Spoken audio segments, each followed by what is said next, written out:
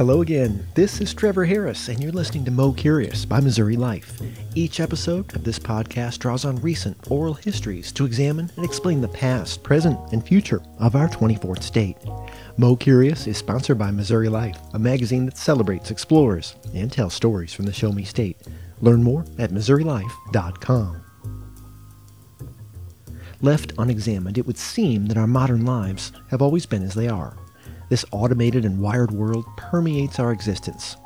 I invite you to take a deep breath and travel with me to an earlier time in Missouri. It was in 1939 that some 1,500 Boot Heel farmers and their families organized a strike. They used word of mouth and social networks to get national attention for their cause. To tell their story, we have to go back a few decades and cast our view wider than Missouri. At the turn of the 20th century, cotton was a widely grown crop in deep South states like Alabama and Mississippi. The Americans who planted, cultivated, and harvested the cotton were often born to parents who were born into slavery. At the same time, an insect called the boll weevil was bedeviling America's cotton growers. At the same time, farmers were starting to drain wetlands along the Mississippi River in southeast Missouri. Those farmers imagined cotton growing far and wide in wide swaths of newly cleared acres. The boot heel in the 1930s. That's what inspires this episode of Mo Curious, but that's not what this podcast is really about. If it's about anything, it's about the legacy of that 1939 sharecropper strike, the postscript to racial integration, and the economy and culture that is emerging in one Missouri town. As America grew west, Missouri's southeastern swamps took a hit. They took a big hit. The 1910s and 20s saw dramatic and accelerated land clearance in the area. Where once sat swamps and wildlife teemed, now grew row after row after row of cotton. With modern agriculture on the horizon, the boot heel's cotton-growing culture of the Depression years of the 1930s remained rooted in a pre-modern era. It took many farmers to labor on the cotton crop. With the increase in mechanization of the 1930s, many landless farmers were forced from land that they farmed but didn't own. Sharecropper was a term used to describe these Americans. Landowners who hired sharecroppers gave them an annual furnish. That was an advance on the inputs needed to grow an annual cotton crop. At the end of the season, the sharecropper paid the landowner back for the furnish, and any remaining profits were split. As you might imagine, this made for a hard life for sharecroppers. Landowners were reported to illegally retain federal crop subsidy payments owed to sharecroppers. The Federal Farm Bill of 1939 completely eliminated payments to sharecroppers. Now these tenant farmers could be hired as day laborers. While this was a more lucrative arrangement for the landowner, it left sharecroppers with no guarantee of a crop to work. They often lost their on-farm housing in this arrangement. And that is why on January 1st, 1939, 1,500 black and white Missourians moved from their houses and out onto the highway east of Charleston, Missouri. And there they camped for 2 months. Thanks to the presence of Depression-era WPA photographers, images of strikers appeared in newspapers across America. Pictures of families huddled under blankets during freezing rain and snow caused First Lady Eleanor Roosevelt to empathize with the strikers and their plight. Homeless and without work, the strikers were peaceful. Initially, no attempts were made to remove from the roadside those mothers and children who went on maintaining their households. Their simple possessions, formerly inside of unheated and unplumbed shacks on area farmers' lands, now neatly lined the shoulder of U.S. Highway 60 between Charleston and Sikeston, Missouri. Sikeston's on Highway 55. That's about 145 miles south of St. Louis and 145 miles north of Memphis, Tennessee. Charleston sits 16 miles east of Sikeston on Highway 57. You might think Missouri's then-Governor Lloyd Stark would feel sorry for the strikers and want a better outcome for them. Well, that's not how the Democrat from Louisiana, Missouri saw the situation. He wasn't sorry for the strikers. He was instead embarrassed by the negative attention being drawn to Missouri by those WPA pictures and the First Lady's newspaper column. After 2 months, Stark ordered the National Guard to move the strikers to a less visible location off the highway. Leaders in the new Federal Farm Security Administration Agency funded housing for the strikers in 1941. That year, the Delmo Homes opened at 10 sites across the boot heel. These homes were the first public housing created by the federal government. The strike was organized chiefly by a black minister named Owen Whitfield. Once the strike was on, Whitfield fled the area, fearing for his family's safety. Whitfield found support initially from a neighbor. Thad Snow was an area farmer who owned and farmed 1,000 acres of cotton. Snow, who was white, employed dozens of sharecroppers. He allowed the strikers to camp on the road at the edge of his farm. This act made him a local pariah. Snow recounted his experience of the 1939 strike in his memoir from 1954, From Missouri. The strike and successive resettlement of the strikers was successful thanks to Snow's support, as well as that of St. Louis women's clubs, the Quakers, and students from Jefferson City's Lincoln University. One of Owen Whitfield's daughters is Shirley Farmer. Here, in the 1999 documentary Oh Freedom After a While, Farmer recalled the poverty conditions that led her father to organize the 1939 sharecroppers strike in the Boot Heel of Missouri. Dad and Mom had their hands full with all of us children. There were 12 of us. And we worked that farm. Dad worked that farm hard. It was time to pay Dad for that year's work at Christmas. So Dad went to the man, and all he had to give him was one of his old suits. And that's what Dad came back with. My mom was sitting in the kitchen. And he was hurting so badly, he just showed her the suit. He said, "Dotsy, this is all we have. What are we going to do about the children?" I was sitting under the kitchen table. I love to read. So this is why I heard the conversation. I was the only one in the kitchen at the time. My mama called my dad Red. She said, "Red, we've got to do something. What about the children?" My dad cried, and that was the first time I ever saw him cry. And he went on upstairs for quite a while. That's the voice of Shirley Farmer. She's one of Owen Whitfield's daughters. He was the organizer of the 1939 sharecroppers strike in the Boot Heel of southeast Missouri. Here's striker Emma Treadwell in an interview with Davica Thomas. They talked at the 50th anniversary of the sharecroppers strike. That was back in 1989. Treadwell was a child in 1939. Here, Treadwell recalls how she experienced the strike. We were very poor, and my dad, we would work, for the other person. And so, as far as I can remember, at 13, too many things come to you. And as we would chop cotton. My dad and mother, she was sick, and it was about 3 of us that was large enough, to chop cotton. And my dad, he would plow, and it's the kind of life we was living. Were you sharecropping? Yes, okay. Sharecropping. Now, once upon a time, see, my dad was a farmer, just like he had, when I first can remember back, he had 8 mules. Then he got down to 4, then to 2, then he was just a sharecropper. And how did that happen? Well, me not knowing, I think he would come out in the, hole each year. Instead of moving forward, he was moving backwards, until they just taking everything from him.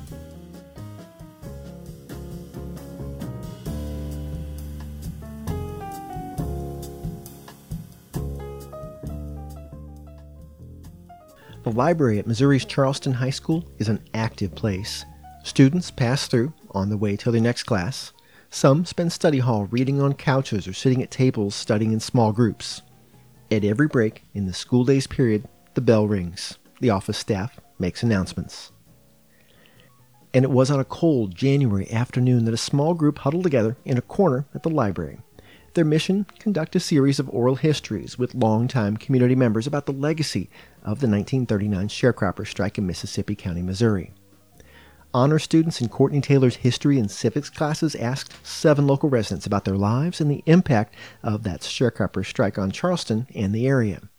Here, student William Brock shares what interested him enough to take part in the interviews. I am William Brock. My purpose for doing this was because I like to not only make myself look great, because I think that I have a very good chance of going to a major university. I feel like I should do as much as possible to make myself look more applicable to colleges, and I feel like this will help, especially because the degree I want to pursue is of this nature, and this deals with it. And this will also give me experience in the field that I really don't have. And the only reason I'm not uncomfortable or anything because I'm just a weird person, so this isn't something that's gonna razzle my feathers. Yeah, so I'm completely fine in this position. Remember Thad Snow, the landowner who supported the strike? He died in 1956, and his land continues to be farmed by his great-grandson. Thad Snow's granddaughter is Debbie Course. She sat for an interview with Will and his classmate, Vantasia Biles, in the Charleston, Missouri High School Library. There's a house down at Snow's Corner. I don't know if you know where that is. That's halfway between Charleston and Wyatt. There's take Highway 60 like you're going to Carroll, and you turn left on Highway J, and right there, that's the whole farm right there, right on the highway. So that's where I grew up. My grandfather and my father had many people working for them, that were hired during the 30s and 40s. So in fact, we had two people that Wayne and I, my husband and I, hired that worked for Thad Snow, and they came in 37 and 36.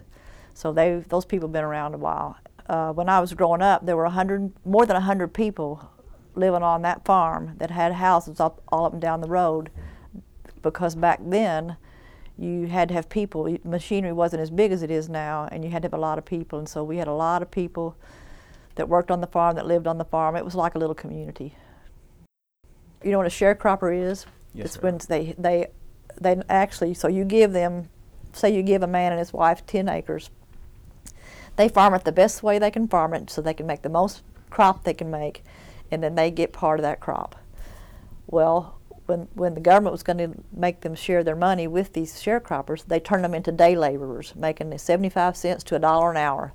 That way, when they were just laborers, they weren't eligible for this money. So that's why they went out on strike, because they were going to turn them into day laborers, making just.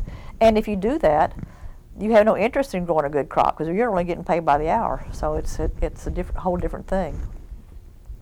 In 1937, there was a big flood in the middle of the winter. Big flood. Missouri, they blew the levee to save Carroll, and they thought the levee north of town was going to blow too, but it didn't. But it was in January. It was horrible.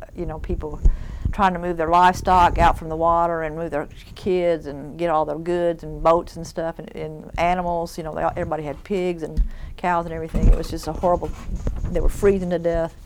So it was a bad thing. But my grandfather said in his book that prepared people for going out there on the highway in 1939 in the winter. They thought, we did that, we can do this. So that prepared them to get out there and bring their kids and their food and their tents and everything and stand there. Nobody could really figure out how they got there. There weren't any vehicles, and how they kept getting food and wood for their fires. But in the middle of the night, it wasn't just those people on the highway. It was thousands of people helping them stay there, bringing their things, so they could be warm and so they could eat. They had been planning this for at least a year. This wasn't a spur of the moment thing. They realized they were going to lose this money from their landowners, and they wanted to protest. I mean, these are smart people. Owen Whitfield was a very smart man. It was the women, in these families that made sure they had everything they needed to stay out there on the road, and they had planned the food and all that, the clothing and everything, the blankets, planned all that way ahead of time. So it's pretty interesting to get all that done, and nobody knew. Right. Shocked to see people out on the highway. That was farmer Debbie Course talking about the conditions that led 1,500 Missourians to camp on a highway roadside for 2 months in the winter of 1939. Their act of defiance preceded America's civil rights movement by 15 years. It launched the first federal commitment to housing as a guaranteed right. Lester Gillespie is too young to have personally experienced the strike. Gillespie did, however, grow up hearing about the strike in his native Charleston. Students William Brock and Vantasia Biles led the interview with Gillespie. Here, he details who the strikers were, what motivated them, and what the strike gave those who lived through it. It was a very diverse group. I mean, it was blacks, it was whites that was out there together because they felt as if they wasn't being treated fairly by the landowners. So you think about this: if you have to if you live in a landowner's house and you farming for him, and then you got to go to the local store, wherever that may be, wherever you living at, and you have to get all your groceries there on credit. Well, guess what happens? You pretty much indebted to those farmers and indebted to the store owners, and you would never really know, if you paid your bill off or not. So it was kind of continuation of them having to depend on other fashions or other people from the community. So, and then in the winter months, of course, there wasn't much work to do. So they would either be trying to go out and find part-time work at somebody's factory, or they have to go do whatever it needs to do, whether it's shoveling snow. I mean, they had to continue to work even in winter months to kind of support their family after the fact. When people started moving to Charleston and living in Charleston, coming from those sharecropper situations, what happened was they started building businesses in Charleston on the west side of town. And so I can remember going to, his name was Dr. Sampson, and I can remember going to an African-American doctor as a kid. You had to go upstairs, you go in there and sit down, he tell you what's wrong with you, or you tell them what you're feeling. So that was a beautiful thing. And then also we had merchants across the street from Mercy Seat Baptist Church over there where those projects are. There used to be nothing but African-American businesses there. We had a grocery store, of course you had liquor stores, but then you also had clubs, entertainment, gas stations. So they said that back in those days that it would take 2 weeks for $1 to leave the neighborhood, because everything they wanted, it was right there. We had a cafe for the kids. We had restaurants for the adults. They had found other avenues to have economic growth within their community. You had a flat tire, you can go to a tire shop. So that was the connection. The sharecropper strike, it did so much for so many because it gave them an opportunity to think outside the box. Once they did get in a comfortable situation or a better situation that they was in, they knew they had to make a living, and they had the confidence level after all of that striking and seeing some results. They were able to continue to take that mindset further. They just didn't say, okay, they gave us a little money. I mean, they gave us a little house and they gave us a little opportunity. They expanded upon that. That was an excerpt from a January 2022 interview at Charleston High School. Students William Brock and Fantasia Biles interviewed local minister Lester Gillespie about the legacy of the 1939 sharecropper strike that happened right there in their community. The strike was made up of people who farmed. These farmers were inspired to protest by the Depression economy, losses from earlier flooding, and inequitable federal agriculture policy. Another Boot Hill resident who knows about the legacy of the 1939 strike is Sam Story. The Mississippi County, Missouri native was interviewed by Ms. Taylor's student, sophomore Zari Fitzpatrick, about the sharecroppers' strike. Before we hear from Sam, check out Zari's answer to my question about what interested her about this oral history project. I'm Zariana Fitzpatrick, and I'm here to learn more about the sharecropping and ask questions about it. I'm interested because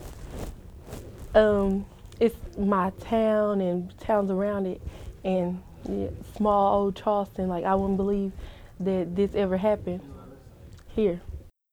Did you ever hear about the Mississippi County sharecropper strike of 1939? I did, and when I first heard of it when I was a child, most people thought that it was no big deal, that it was just a flash in the pan type thing. I learned later that it was an enormous deal. It was very important and very earth-shattering, earth-moving, however you want to say it.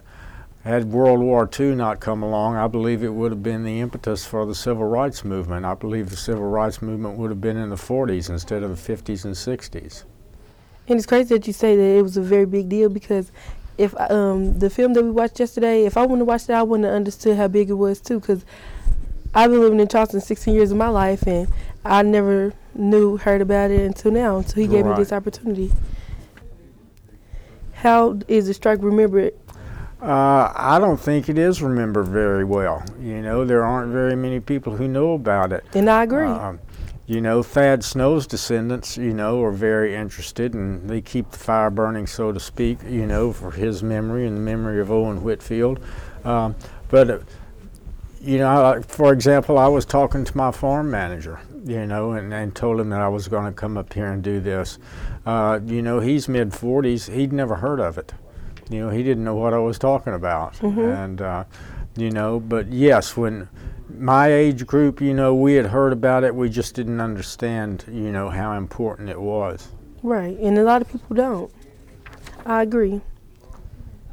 Is the strike interpreted differently over time? Yes, I think there's a better understanding of it. What was involved, the characters, the actors, who were involved. When things finally started to simmer down and the government came in and housed the people, not in very good housing, but at least they had a shelter between them and the sky. It led to the public housing that we discussed last night. It was a huge deal. There's a lot to be learned and discovered that hasn't been discussed. For example, who planned this? Somebody planned it, and whoever it was awfully good at organization. I hope you don't think I'm crazy when I say this, but Thad Snow was obviously involved, although I don't think he ever confirmed or denied it. Everybody knows that he was. Thad Snow visited with Leon Trotsky in Mexico before this whole thing came up. Leon Trotsky was an organizational genius. He was a communist, obviously, if you don't know who Trotsky was, but I think Thad Snow probably picked up some pointers and tips from Trotsky. Can I prove that? No. That's just what I sense. That's my feeling. That was Sam Story, speculating on the organizational underpinnings of the 1939 sharecropper strike in Mississippi County, Missouri. The years after the strike saw new housing built throughout the boot heel for the strikers. Many of these displaced Missouri farmers, however, remain mired in poverty with limited access to retraining or education.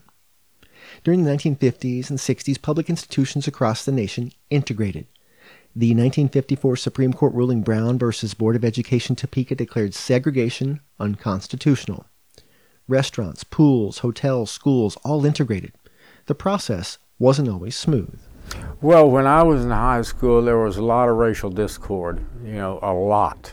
And, the fact that they'd cancel football games, afraid of breakout of violence, things like that. Put the school into lockdown, more or less.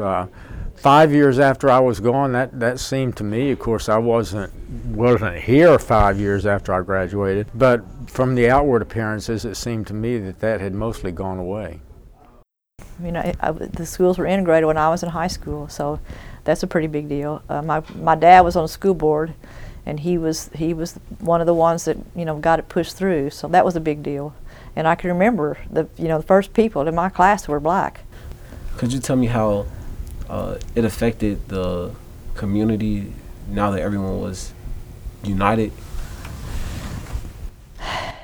Not everyone was united.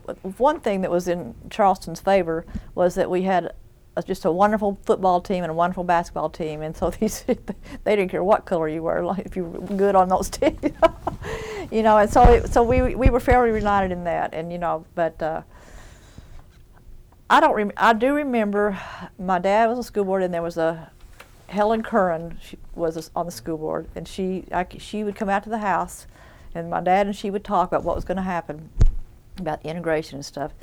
And we had to leave the room because she talked so rough. My dad wouldn't let us stay in the room. But she was a champion, and she did the right thing, and they got it through. So. Yeah. And like how you said about the sports, I said that is very prevalent today because the sports brings our school together. Because if we didn't have basketball, it's still the same way, really. Yes. Still today. Huh. That's amazing. Well, it's true. It's true. But I can remember my first friend that was black in high school. I think I was about a junior and she was a freshman. Annie Berner. We was the best friends, But I'd never gone to school with black people. No. But at first there were only just a handful. There weren't that many. It wasn't like that we all got together all at once. Every year was a little bit more integrated. So. Debbie Corse and Sam Story weren't deeply disrupted by integration of Charleston, Missouri's public schools. Their experience of integration was informed by the color of their white skin. Here, the Charleston, Missouri minister Lester Gillespie recalls when simmering racial tension in Charleston led him to participate in a community-wide sit-out. I can remember back in the 70s when we had a sit-out. And what that consisted of, all of the African-American kids, parents, churches, they all got together and came up and said, we're not going back to school until conditions get better. You got to remember now, we was just in a situation where we just got integrated. So it was still a transitional period going on. And so we as little kids, we used to march for a better school situation. And because of course we had Lincoln High School and elementary, and then we had the Charleston. So all of the African Americans went to Lincoln, and then all of the whites went to Charleston R1 school district, which Lincoln was part of Charleston R1 school district. But what it was a situation where when they integrated, it was still some stuff left over as far as us not coming together. And so when that occurred, it was a sit out. They negotiated kind of the same way that Whitfield did with the sharecropper situation. Things got a little better. That was a struggle that we had to go through to get. And back then we had a strong NAACP. We had strong churches that stuck together. And so because they had been taught that by the sharecropper strike, they understood what a struggle was and how to overcome those struggles. So they united, and here we are. The wheels of racial equality turned slowly for blacks in Charleston, Missouri, and other Boot Heel communities. The former sharecroppers raised families in the Delmo homes built with them in mind. While low-income residents in the area made gains in housing, their overall economic opportunities locally were shrinking. Changing agriculture dramatically impacted those opportunities. Manual jobs that formerly employed hundreds of sharecroppers disappeared.